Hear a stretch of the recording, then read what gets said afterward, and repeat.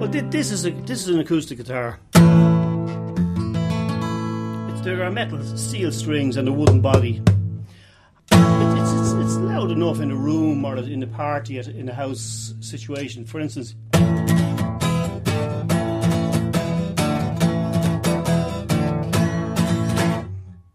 that's the sound of it, you know.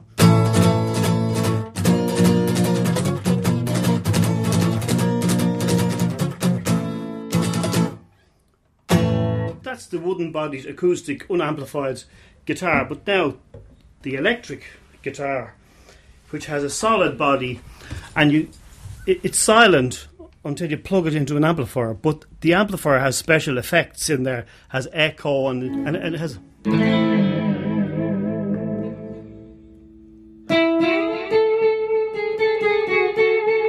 I am a Fender Stratocaster electric guitar, and I have a lovely story to tell.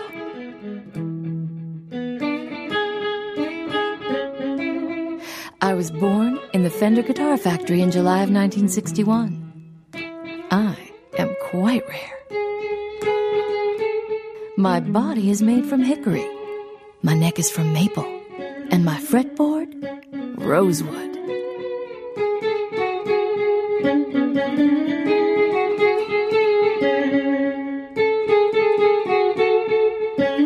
The man who designed me was Leo Fender, who in the late 1940s had a small radio shop in Fullerton, California. The electric guitar has a tremolo arm. It's a thing called a tremolo arm, and it can reduce the pitch of the string like this. Listen. It has a sort of a shimmering effect. My color is Fiesta Red, similar to Fire Brigade Red.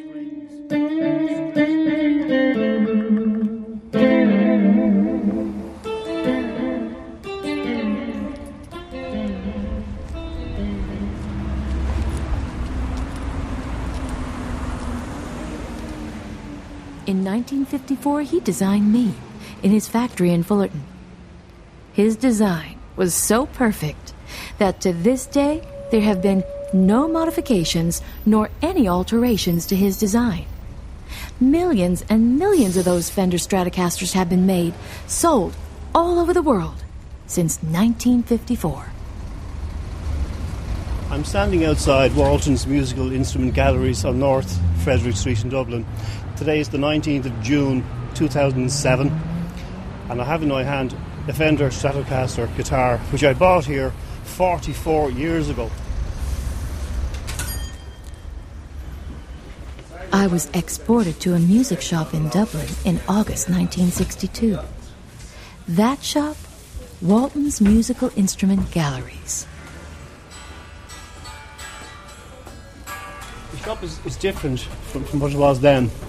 And right up there, I'm pointing up at the ceiling where this guitar was hanging for well over a year, 1962 into 1963.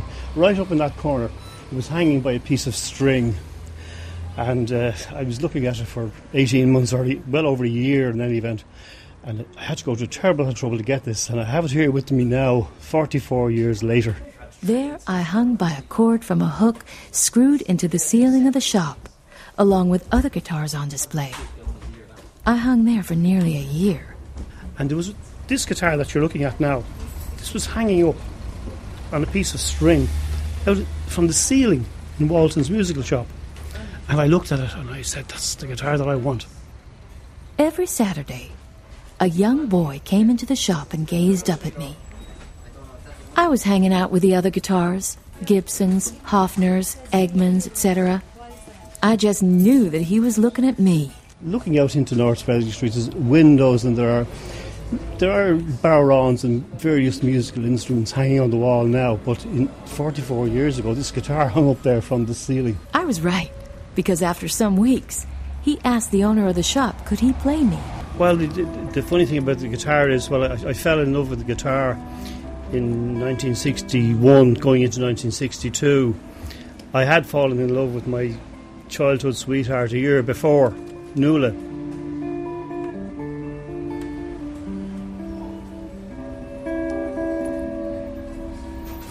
The owner of the shop was Mr. Walton, A very tall, striking, and distinguished man with a beard and a handlebar mustache, probably around 70 years old at that time. Mr. Walton climbed up a stepladder and he took me down and he handed me to the young boy, who then plugged me into a guitar amplifier and began to play me. He played me beautifully. I felt truly wonderful.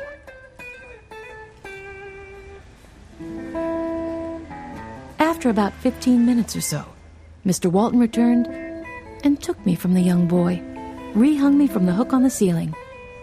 The boy left the shop, but he'd come in every Saturday to look up at me.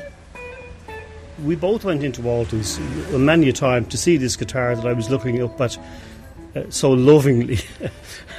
I don't know whether she was jealous or not, but she supported me in spending this horrendous sum of money. 7 months' pay. Christmas time, New Year, springtime. I first asked her out in 1961 when I was 18, she was 16 years old.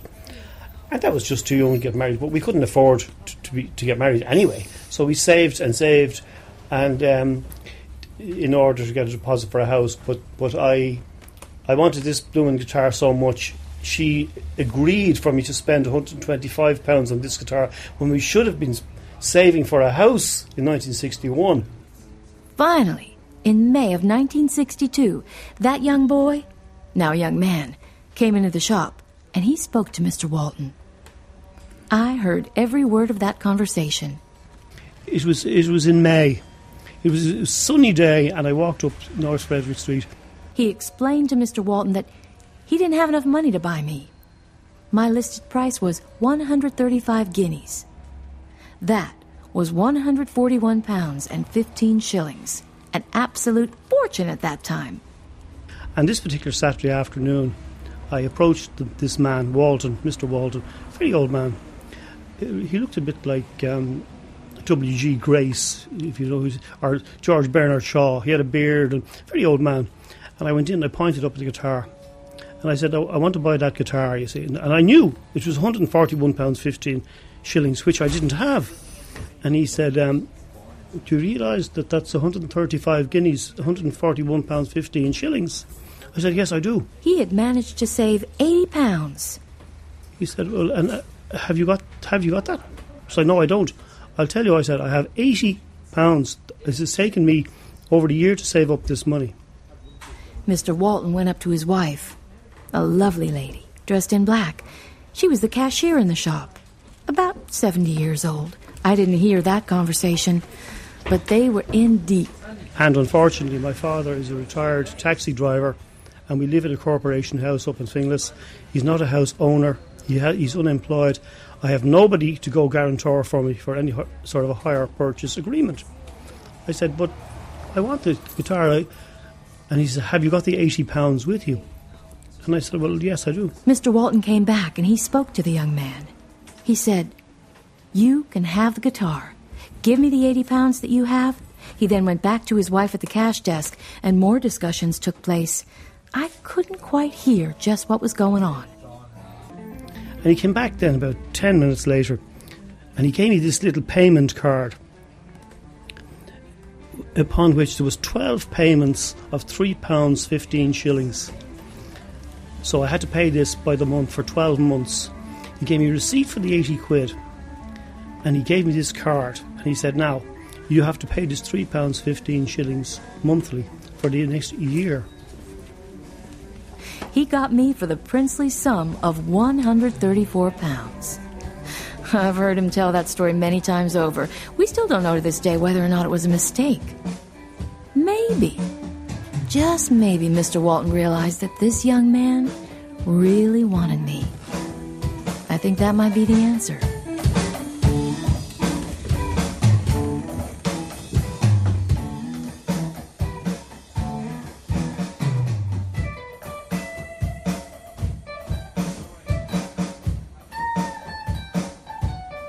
And then he got up on a stepladder. He was a doddery old man. He got up on a stepladder and he took this guitar that you see here down off the hook.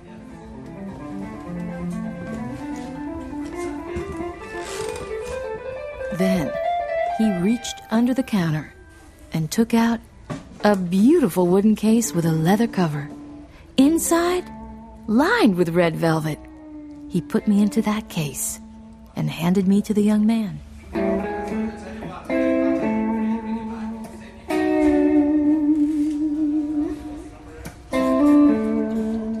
The case is fleece-lined in velvet, and the case is more beautiful than the guitar itself. So he took this case out from a cupboard, and he put the guitar into it, and a lead and a spare strings and a little instruction booklet, which I've got.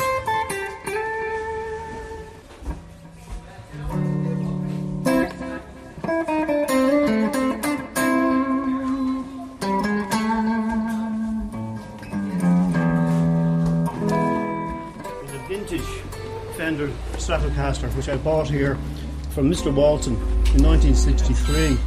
Now, I suspect you guys are younger than this yoke here. So now, yeah.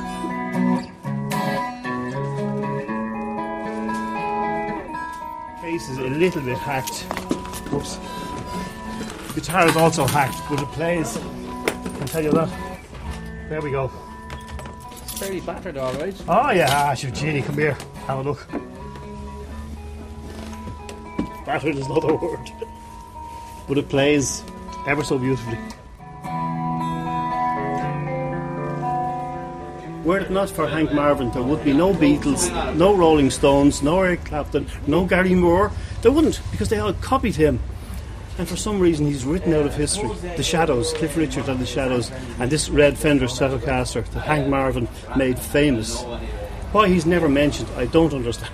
I am quite rare. One of the L series, number L000102. There it is. And this is the book. Mr. Walton gave me this little booklet with the guitar 44 years ago. This book tells us, there we are, the vintage of any given model. 1960 to 1964. Well, bearing in mind, mine is only 102. It has to be early.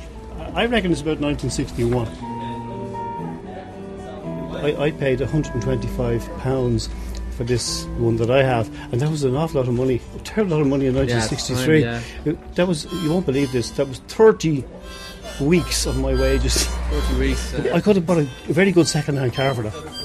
Well, you obviously made the right choice if you still have it after all these years. Oh yes, I never regretted it for a moment. Yeah. It's great to see one of the old ones there. Be careful not to drop now. Oh, I am. It's exceeded its warranty at this stage. Don't tell me that, please.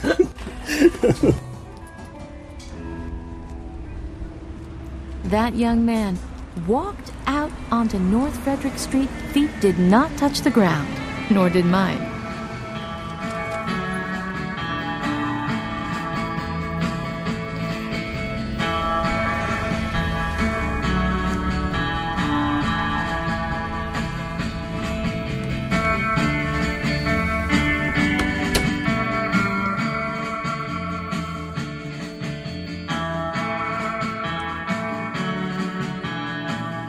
Apache, it's called Apache. It was the first number one hit for the Shadows, who were Cliff Richard's backing band, and it featured this Fender Stratocaster guitar, red Fender Stratocaster. There was a guitar company in England, Hofner. Selmer was the company name, and the guitars were Hofner. They were made in Germany, but they had a very woolly, jazzy sound, and it was a terribly dull sounding guitar. But all of a sudden I heard this guitar sound just got me. I don't know, I just had to have it. I'm just looking at this and listening. It's amazing. I don't know. It's becoming a bit too emotional, perhaps. But that sound, I really wanted it so bad. And it's simple. It's quite simple, really, to play physically and musician-wise. But the guitar is creating the sound, and it's a magical sound. And when that was heard in 1960, this was a completely new sound. Guitars never sounded like this. They just didn't. They were woolly and jazzy and slumping. This had a metallic sound, and it had an echoey sound, and it was haunting, and there's no other words to describe it, really. Haunting and echoey and stratosphere, Stratocaster, space age sound. That's the way I'm describing it anyway. That's the way it affected me.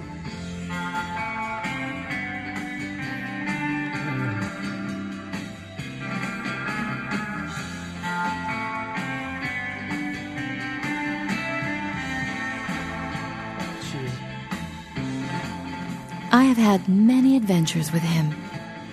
Been all over Ireland, Belfast, Cork, Wexford, Castlebar, Galway, Letterkenny, everywhere in between. And the sound of this is just unbelievable. And when I heard this sound, I said to myself, I just have to get this sound. No other guitar can do it, only this guitar.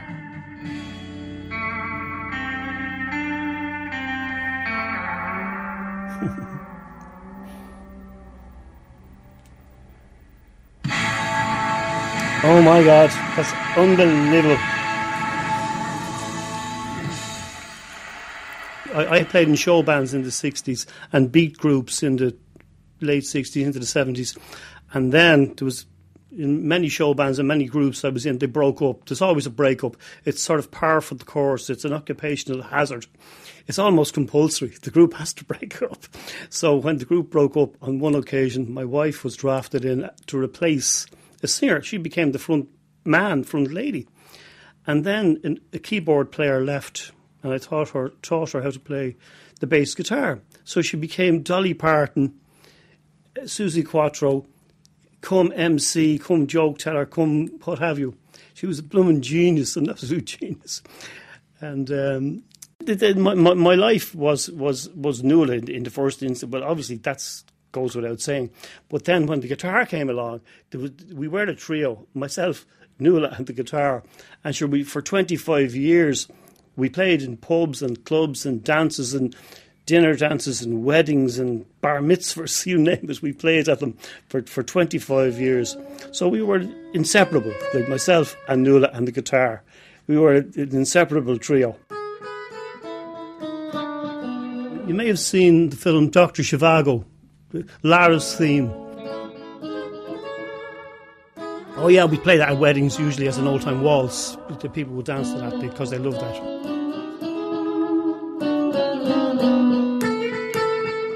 And I used to play this quite a lot. It's a while now since I played it, but I have a go anyway.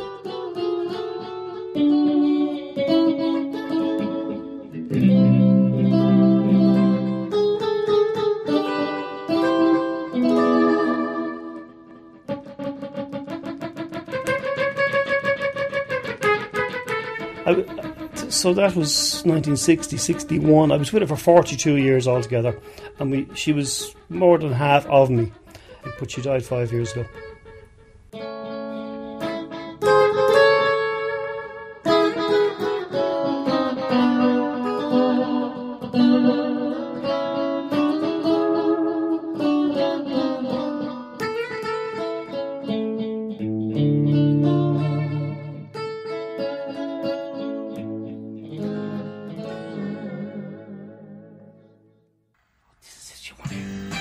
Oh, you want to hear this? Oh my God. This is 1962. Many offers have been made to buy me. In 1972, a younger guitar player offered him £700 and a brand new guitar in exchange for me.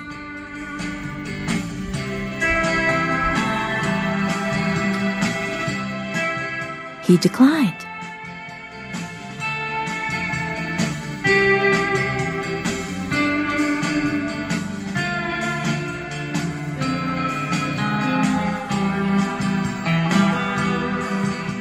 I never played any sport of any kind. I can't swim. Never played football or any of those games like that. Never went to the pub with the lads or went to the horse races. All I ever did was play the guitar in all my spare time. I'm not kidding you. Every spare moment of every day. When I come home at lunchtime from my day job, come home, I play the guitar. When I come home from my tea, I play the guitar. When I go up to Nuala's house for the evening, which I did every day, every single day for about 10 years. When I got home at midnight, midnight, I played the guitar until 2 in the morning. I never did anything else.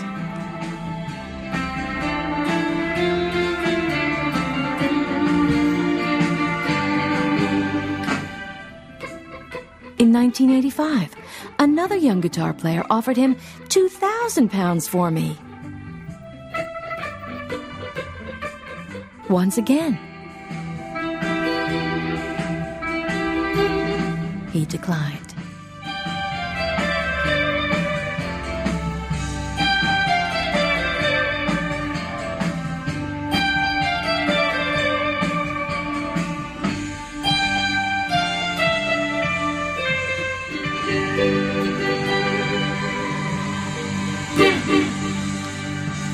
It took me 3 years to get that sound, and I still have it 44 years later, and I still love it. It makes the hairs on the back of my neck stand up. Fantastic. Then one night in 1993, I was stolen from a pub in Dublin.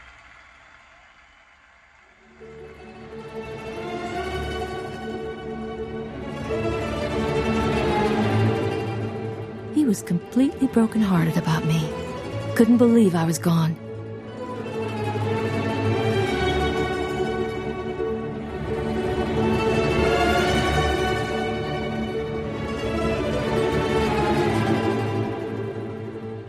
The search for the guitar went on for about, it only went on for a day or two, but we went up to O'Devaney Gardens the next day, and I went with my wife. But I was hiding behind her skirts, and I admit it.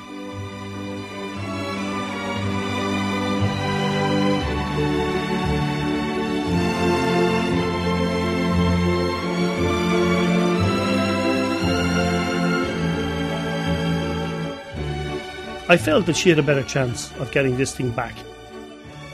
And she knew that I really wanted this back. Because she has seen it since the day I bought it. It was a part of her every bit as much as it was a part of me.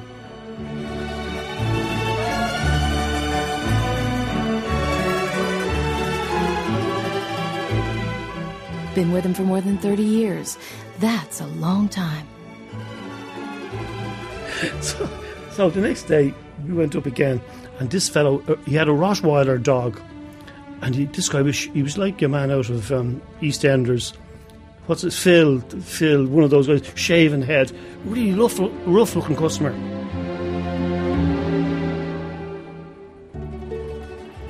The people who stole me did not understand my true value.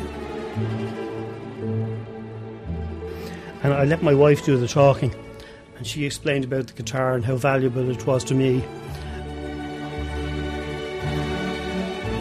All they saw was a piece of wood with some metal and electronic pieces attached. That's all, really.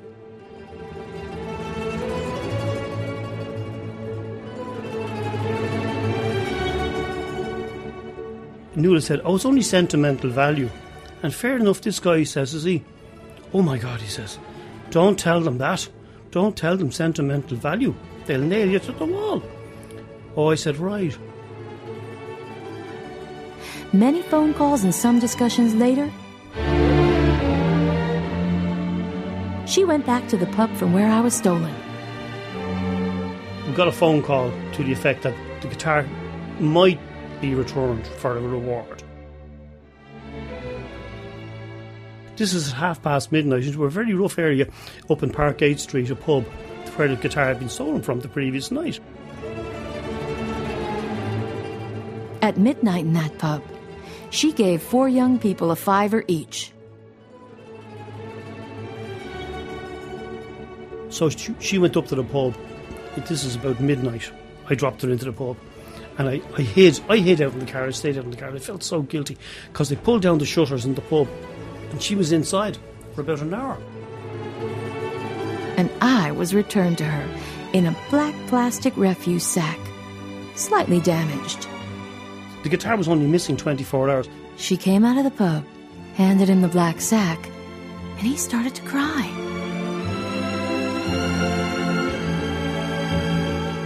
It was damaged slightly, but I repaired it and got it up and running for the following night. But the beautiful case in which I lived was still gone. And the case is a very valuable thing. It's a wooden case. It's velvet, fleece lined. It's a beautiful thing. 2 days later, his determined wife returned to the pub. She was led to the flat where my case was. we were told, well, maybe the case could be returned. So my wife went up to she went in to the flats one more time. This dangerous place, it's really dangerous. And about a half an hour later, she came around the corner with the case under her arm. The case! The room was a mess. Empty crisp packets, beer cans, bottles, cigarette butts. And she told me the story that when she went into the flat, the case was on the ground, on the floor of the flat. And it opens like a book. It opens like that. But they had broken the hinges. A child was lying asleep in my case. Once again, she handed out £5 notes. The child cried as she left with my case.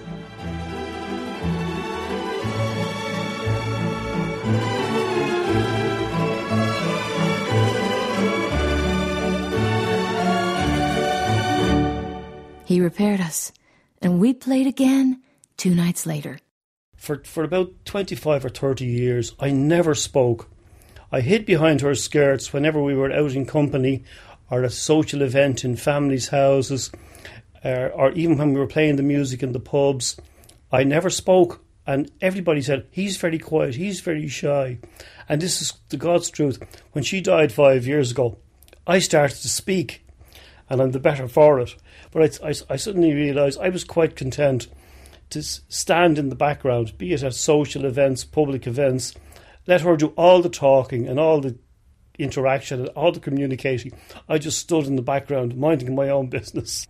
For 25 years, at least, we were in each other's company all day long, from the moment we opened our eyes in the morning until we went back to bed in the middle of the night time. Between the music, between husband and wife living together, and the small little typesetting graphic design business that we had together, we were together 24/7. I have heard them tell wonderful stories about me. One evening they called a taxi home. The taxi driver turned out to be the same young guitarist who had offered £2,000 for me 10 years before. This time he offered £4,000 for me. He still wouldn't sell. We worked, myself and we worked terribly hard between the business we ran from home and the music, and we never seemed to have any free time. And people used to say to us, which was rather funny, you're working too hard. You want to get out and enjoy yourselves. But what they didn't understand was we were working from home for ourselves 9 to 5, Monday to Friday. We were playing music on the Friday, Saturday and Sunday. And we never took holidays, ever. Our last holiday was 1980. That's 27 years ago. And people say, oh, you're mad. You should go on holidays. You're working yourself to death. You want to get out and enjoy yourself. And I used to say, well, let me tell you something. My daily routine is I get up at 9:30 in the morning. I make Nuala a cup of tea and toast. And I go into my workroom and work at the computer. She goes into her workroom and works at her computer until midday, at which time she calls me down for ham and bread rolls and a cup of tea. Then we go back upstairs 2 p.m. and we work until maybe 5 o'clock. Then we go out shopping to the supermarket where we would buy joints of meat, bottles of wine. We would come back here at 7 p.m. Nuala would go to the kitchen to make up the main meal of the day, and I'd go up to my workroom and do another hour maybe in preparation for tomorrow. And then she'd call me down for roast beef or steak and chips or whatever it was that she had prepared, a bottle of red wine, a couple of gins and tonics. Then we go to bed, and that went on 5 days a week. And then on the Saturday, Sunday, we had the musical thing going. We had 3 hours music that we played to live audiences. And people say, you go on holidays and enjoy yourself. And I used to say, but look, I'm already enjoying myself. In the year 2000, his doorbell rang. He opened the door to 2 men who offered him £7,000 for me.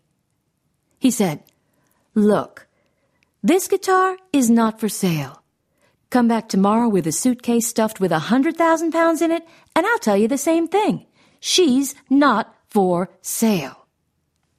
She's not for sale.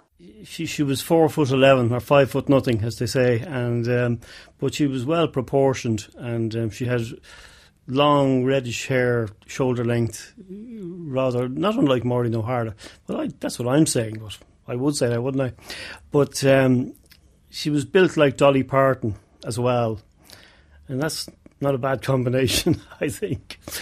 And she was always like that from the first day I saw her, and but she was a very bubbly individual. Oh, she was terribly funny and very outgoing, extrovert. She just didn't seem to have any shyness or self-consciousness or embarrassment in as part of her being. She just didn't seem to care. She just did whatever she wanted to do, and I don't know, maybe that's what attracted me to her in the first instance. Anyone who ever loved could look at me and know that I love you.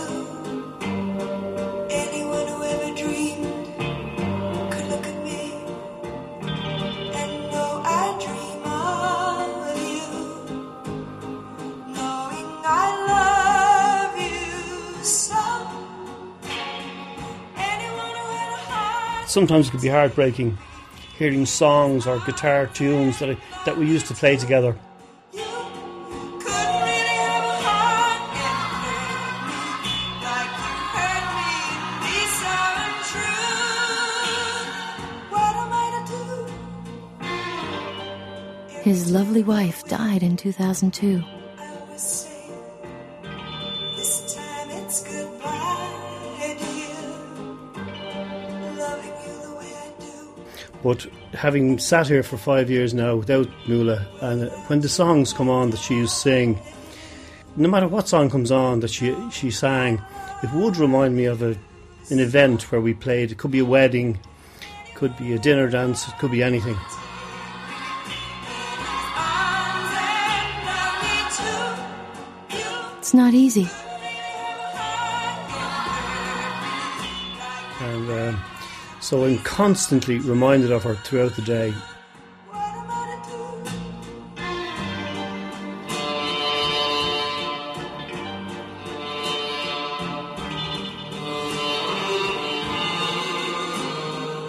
do? Songs of the 60s, 70s, 80s.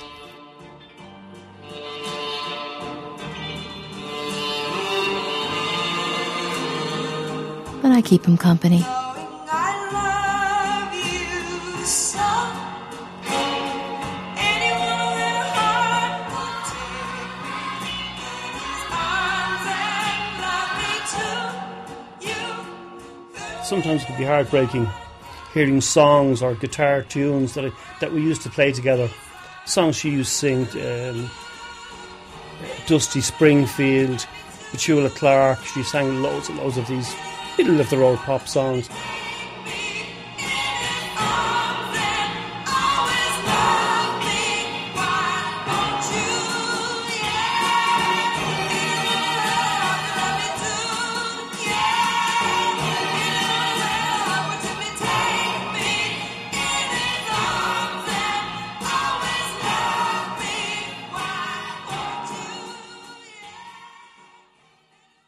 So when these things come on radio during the day or during the evening, I'm reminded and reminded. I'm constantly being reminded.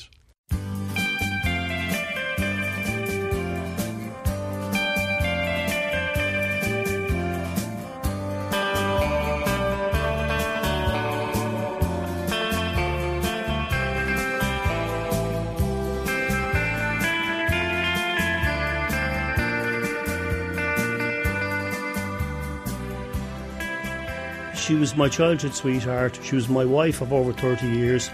She was my partner in the music. We had a small business to do with printing and book production. She was my partner in that. She was my partner in life. And if truth be told, she was 55 or 60% of the relationship. I was only 35, 40% of the relationship.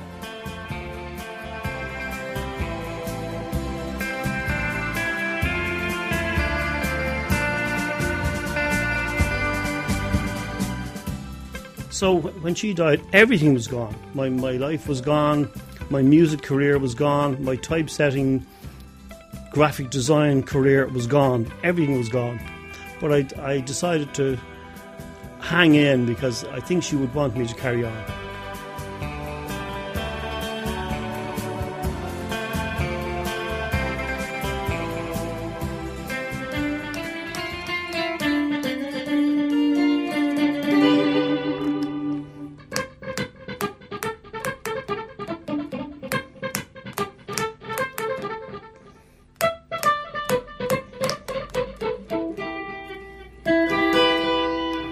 Sure, the guitar is keeping me going anyway. He still plays me every day.